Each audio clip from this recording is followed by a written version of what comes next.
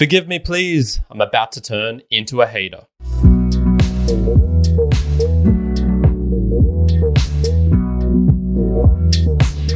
Welcome, Immortalites, to another round of the book reviews. I'm your host, Kyron, host of the Mere Mortals and Value for Value shows, but also this one where I dive deeper into the books that I'm reading to give you the juicy information, extract some themes you might not have thought about, and also just enjoy the books that we are reading.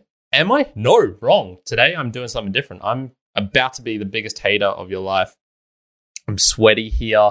I've got this kind of like niggle in my throat. I've had a crappy couple of days. This morning was an absolute travesty of getting this out on time and recording live, which is normally 10 a.m. Australian Eastern Standard Time on a Thursday, which is UTC 0, midnight on a Wednesday. So wherever your time zone is in the world, if it's plus, add that onto that. If it's minus, take that off that, and you will know when to come and join me live. Like we have Cole in the chat here. Very much appreciated, Cole. And yeah, today's episode's not only is all that happening, live stuff on the podcast apps I almost got working, but not completely. And I actually didn't read a book for this week. If you've gone through a couple of the book reviews recently, there have been some pretty hefty books. The Manufacturing Consent, for example. The next one coming up, Book Wars, is like 500 dense pages as well. So I just didn't have any book to review for today. I could go back to older ones, which I have done. I've read like hundreds of books before, which haven't made it onto this channel. But I'd prefer not to do that. I prefer to give you current Kyron's interpretation of a book review, not a book that I'd read, a decade ago. So instead, I'm going to do like a little bit of an filler episode, I guess, in the sense. And I thought it'd be worthwhile to go over a couple of books that I tried reading recently, but for whatever reason, they just didn't stick with me. And I say like some of these characteristics of modern books I published in the last 5 to 10 years. But funnily enough, only one of the three that I'm going to kind of give a mini review on was not of that case. And so let's just jump onto the first one. And this is Time Eliminates Untruths. And so this is going on to The Power of Now by Eckhart Tolle. So I'm going to give you my quick descriptions that I wrote down of it. And we'll then just expand off of that. So this is what I wrote for it. Starts off weak, feels mildly condescending and know-it-all, page 7 top, for example. Not much humility, random claims as well on page 9, second paragraph. So I probably read, like I normally do, the first 10%, maybe even a little bit less of this book. And man, I struggled with it. I struggled to get through this. And I'm willing to take a risk on New Age spiritualism, for example. I try to keep my mind open to these things. I definitely do think there are experiences which you can have which are beyond perhaps the current scientific method, especially if you're looking into things related to the brain, very internal, such as meditation, or experiences you can have whilst putting your body under extreme stress, like ultra marathon runners, things like that. Psychedelics are a pretty good way to experience something which the current scientific method is not great at doing. But many of these things lack some sort of grounding as well. And there's a lot of just hearsay, and it's like, I experienced this, therefore this is what the world is like. So I find this is relatively common across books that are new, and this can be scientific or non-scientific. The Power of Now is not a scientific book. It claims that he's making about the universe, how it works, and then I'm sure there's a lot of things that are helpful for people in there. Don't get me wrong, I'm not saying it's all trash, but that was just the way that he approached it, with the kind of like, just one day I had this transcendental moment, and therefore I now have like the truth kind of thing. It's a bit random. Like if he'd meditated for 30 years and had like really earned that wisdom, it's one of those ones where it's like, I'm not sure he really earned the wisdom. But getting onto the time sort of thing, I've got a classic tale I always say, which is the book Sperm Wars, which is a very scientific book. That's the whole book is based on scientific studies, and it was essentially about biological evolution of sperm, mating, behavior of humans, and he'll create all of these scenarios like group of guys at the beach with a girl, and she's kind of flirting with them, and then they all end up having group sex, and then this guy cheats on this girl, or this girl cheats on this guy, and it's all related to do with like the what's going on internal in our bodies, and a lot of it is sperm wars. And he's talking about how sperm can fight in the vagina, and this is where he gets into all these things like there's these kamikaze sperm that go in and try and destroy other sperm from other males. There's these like blocker sperm, which are like, they've got guns and they're like blocking the entrance for other sperm to get. Like there's all this stuff in there, and I thought it was a really fascinating book, well written. And then afterwards, I find out like, it's actually like a lot of these scientific studies that it came up with have largely been like debunked, or the science has moved on, and no, there's not really any such thing as kamikaze sperm. And so this is one of those times where I just remember being like firmly convinced, okay, I've got a truth here. The science backs it up, this sort of thing. And then I just find out later, more studies have been done, more time has passed on. It's like, oh no, it's not actually true. So I think just with enough time, dust can settle out how events have actually played out, and whether they are even worth talking about. So this can be truths about the nature, about the world, but even about history and about things that have been going on in time, which gets us on to our next book, which was the How Civil Wars Start by Barbara Walter. And this one is Supercharged Emotions. So my little writing down here was definitely is why I don't like recent books. More than half the book was about modern things, so the last 10 years, so about from the middle onwards. And there was just, or even this kind of hypothetical future scenario she created for how a civil war could erupt in the US. And then was very condemning about Trump, civil overthrow attempt, talked about politics a lot, was very US focused as well. So those were my initial notes. The thing with this book is I can flip to almost any page of the recent section at the very least and find like a red flag. One thing I wrote down here was on page 211. So let me quickly jump there and I'll get to this. So she was saying, there are times when the demands of insurgents would be dangerous for democracy, leaving a government little choice but to engage in targeted retaliation. President Lincoln was correct to refuse to negotiate with Confederate states over slavery. In these cases, government should arrest, prosecute, and seize the assets of insurgents, making it harder for them to operate. Government should also pursue a strategy called leadership decapitation, which involves imprisoning the leader or leaders of a terrorist group to hasten its collapse. Sometimes there is legal recourse, and then she goes about blah, blah, blah, talking about right-wing demonstrators, blah, blah, blah, blah, blah, blah. Whenever you're saying, I mean, just in that sentence alone, the should word came up a lot there. I'm not a fan of that. Advocating for governments, I get where it's like, if someone's being civilly disobedient, hurting other people, they do need to be locked up or stopped from harming other people, for sure. Being kind of really of the government getting involved in that process and being like, yeah, leadership decapitation, even just using the word decapitation is kind of like, oh, okay, that's a bit strong for me. And then there's just so many other things in this book. There's comparisons to Nazis. Whenever you're doing that, you're losing.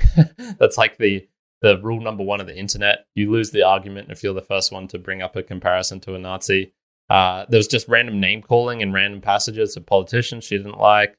Lots of focus on race and ethnicity, but kind of being pointed about it. It's kind of like the rich white guy, that sort of thing. General political debate, I don't care about that. A lot of creating of fear through hypotheticals. This civil war thing that she comes up with is very like, oh my God, the civil war is going to happen in the US. Tossing big topics like global warming catastrophe, like it's a certainty. A lot of what happens in this book reminds me of The Population Bomb, which was a book written, I think it was Paul Ehrlich, back in the 1960s, 70s, which was all about how the world's going to become overpopulated by the early 2000s or even the late 90s. There's going to be massive famines. All this sort of stuff is going to happen. And it was very fear-mongering, very like certainty-based of like, this is going to happen. The data says it. And she's got some data in this book as well. It's mostly anecdotal from what I can tell, but that's her job to look at civil wars. Everything about this book just screamed out to me like, one, it's not going to be important in 10, 20 years' time. Two, it's a lot of fear-mongering, supercharged emotions about recent events as well. Once again, not letting the dust settle and see how things have gone or how they haven't gone. There was just so much in this where I just was going like, yeah, damn.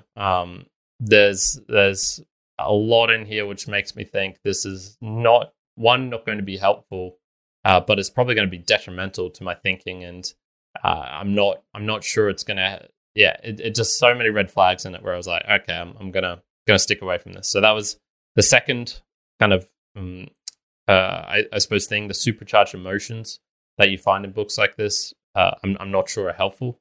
And then the last one that I had here was this one, the communication style. And so this was The Color Purple by Alice Walker. And what I wrote for this was too hard to read off the bat, went to the preface, and I didn't much like the author and kind of what she was espousing as well. This one is probably the least egregious of the three. This was really hard to read. The style of it was in this kind of 1900s Georgian, and when I say Georgian, I mean the state in the US, style of speaking of African Americans, of slaves. I believe it was slaves, yeah. And written as an epistolary novel, which basically means it was written as notes or letters between characters. And it was very hard to pass through. Even just reading it at the start, I'm like, oh, I got to make sure I want to commit to this book, because I'm not. It's going to be very tough and mentally draining to try and read and understand all of what's going on in these passages. One, I'm not American, so I don't know a lot of the things. I'm not Georgian. I'm not African American. There's so many things in there where I'd be like, I don't know what this word means. I'd have to go look it up, all this sort of stuff. So I was like, all right, let's just try and find out what the author's kind of about and what this book was written for, I guess. What would I take out from it? And then this is when I kind of read into her backstory, read a little of the preface, and she's just very much an activist type of person, which is, fine. She's free to do whatever the hell she wants in her life, but very much activism seems part of her personality and what she tries to do. And which made me kind of question what she was trying to do with the book. Style can somewhat hide or magnify purpose. I think this can change a lot of things. And in this case, the style was very difficult to read, and therefore it was like, okay, well, this is where I need to go to the underlying purpose of what I'm going to take out from the book. And I'm not really sure what I could take out from it. It was about, I suppose, like racism and probably sexism as well in America, in a time period from long ago. I'm not American. We never had those same level of inequalities or things like that here in Australia as they did. There's a lot of context, a lot of things where I was just like, I'm not sure this is going to help me really understand much about the world. And, I've read so much American stuff. I don't need to read another American book if I'm not absolutely sure, like, this is going to be another thing. All three of these books were written by American authors. So I believe Eckhart Tolle's American. So yeah, this style is interesting as well, because you'll see this with something like Atlas Shrugged, for example. Atlas Shrugged is by Ayn Rand. It's an interesting book in the sense, like, it's an intriguing story. I liked it when I was first reading it. This is, once again, one of those books that I read a decade ago. So I could do a book review on it, but it's so long ago, and I'm just dredging up memories here. I remember being interested by the story, mysterious people disappearing, and they were kind of like competent, but they were doing incompetent things, like what's going on there? And there was this mysterious character who was John Galt. And as the story went on and on, and I was like, oh, okay, this is really interesting. I'm actually enjoying the story. And then I remember it got to the last third of the book where John Galt takes over the radio station and delivers his monologue. And this fucking monologue, man, it was so hard to know, because I was reading on a Kindle, right? And so I was just skipping the page. I'm like, oh, this page is okay. All right. Still going on. And I just remember like rapidly hitting the Kindle, trying to get to the end of this monologue, because it just turned from a book with an intriguing story and plot line and style into propaganda. which was, I think I don't think it's unfair to say that a lot of Ayn Rand's work is propaganda. She wrote very much with a moral in her mind that she wanted to convey onto her readers, and that's fine. But I find it can somewhat detract from what might be like the style of the book is it for her. She wrote with a purpose, and then the style was kind of incidental, I think. Whereas you can have other books where I think the style is what's the most important thing, and then if there's a purpose that is uncovered from that or comes out from it, that's amazing. And that's the difference between this writing techniques of someone, say, like Dr. Seuss, who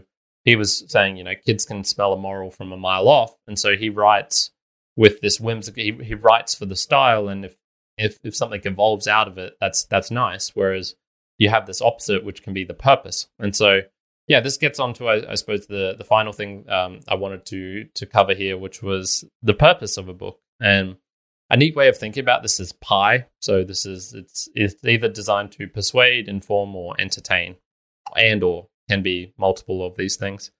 And these books all seem to do that. So The Power of Now, I would say, was more of a informing one. I think it's hard to say, informing / persuading. So How Civil Wars Start, that was educational in some respects, and the Color Purple was probably meant for entertainment because it was fictional, so it's not necessarily like informing you of anything, and I'm not sure it was trying to persuade. Anyway, all of these can do that, and I think the purpose can be benevolent, ambivalent, malevolent. It can be good, bad, or neutral. And you could probably put a spin on them being good, bad, or neutral, depending on your own morals and ethics and things like that. And so that's where I go with, okay, like with the style, where does the outcome of it lead me to? If the style itself is not interesting enough for me to read, what's the purpose of this book? Because I definitely, when I read, I want to come out better for reading the book. I want to become a better person. I want to be more informed, or I want to have, had some fun, be entertained, to enjoy the book. There's these ones where I'm questionable. When I'm questionable as to whether I'll come out of this a better person, that's where I think like, I'm going to stop reading this. How Civil Will Start, reading this, I'm not sure I would come out of this as a better person. I'd be talking more about politics. I'd be talking more about Trump and violence and hypotheticals, which I'm questionable as to how serious they are, and how likely they are as well. Fear mongering and things like that. I don't want to help promote that sort of material. The Power of Now, I'm questionable as to some of the validity of the claims in the book. If it's helped people, that's great. Self-help, once again, I've talked about this in the past, but self-help is, I think, necessary for perhaps a small portion of your life. But if you're still really getting into self-help decades after it, it's kind of more motivation than it is. I find it a very weird genre. And The Color Purple, I would have come out from that confused and sad, I think, rather than having really gained something from that. So there are exceptions to all of these rules, for example. So so in general, I would say like those three things that I wrote down, or four things, I guess. The time eliminates untruth, so I'm therefore more likely to read older books. The supercharged emotions, I try and stay away from books that are really trying to rile me up in a certain way or make me angry. Another book like that is Mein Kampf, for example. That book was written to rile you up. And then the communication style, I think it's just important for it to be legible, and if it is written in an obscure way, it's got to have a real good reason for that. You go back to some of my book reviews of the Latin American authors during the boom period, they're very experimental with their magic realism, with I'm thinking of people like Julio Cortázar, who writes in this very obscure hard to penetrate way, and I don't think it helped. I didn't find that style to be a great way of working, and in fact, some of my favorite authors are very blunt and to the point. Like John Steinbeck is very easy to read. I believe George Orwell as well is very easy to read. Read Animal Farm, and that's a very, very simple book with a very deep and powerful meaning behind it. And then just the general purpose of the book, I think it's worth questioning the author's intent. What was the intent of Barbara Walter to write this book? I don't know. I'd have to be guessing, but I'm not sure it would line up with my goal of trying to become a better person. So yeah, exceptions to the rule. I'm more likely to read a book if it's new, if it's objective, for example. So describing impartially a technological trend like the long tail, I think is okay. If it's incredibly niche interest, Book Wars, for example, and that's a very recent book about a very recent history. Once again, not really supercharged emotions in that. It's more objective. Someone who I've listened to on a podcast, Bjorn Lomborg with False Alarm, which was the opposite of trying to charge you up and to really get you to worry about climate change and things like that, where it's like, hey, here's some data indicating that this might be overblown. Humans have done this before. And even something like, so if it's someone who seemed reasonable, I've listened to it on a podcast. And look, I am still willing to be experimental. And if it's a strong recommendation, I might bend on that. And on any of these things, and if it's a supercharged emotional book trying to make me angry or sad, or a negative emotion, and even happy, for example, or exuberant, it's interesting to think about why I'm trying to do that. But if someone really recommends something that says, hey, you should check this out, I would do that. So, for example, Bitter Orange Tree by Joka El-Hati, I read that as part of a book club, and that was just a fun little experiment for me. So, just a couple of thoughts there of the books that I don't like to read and I'm unlikely to get into. And I thought that would just be a nice little filler episode for you in between these weeks here. So the Boostergram Lounge, I'm just going to jump onto that now and thank some people who have helped contribute to this episode. So there was a couple that I saw here from this week, both from D's Laughs, actually.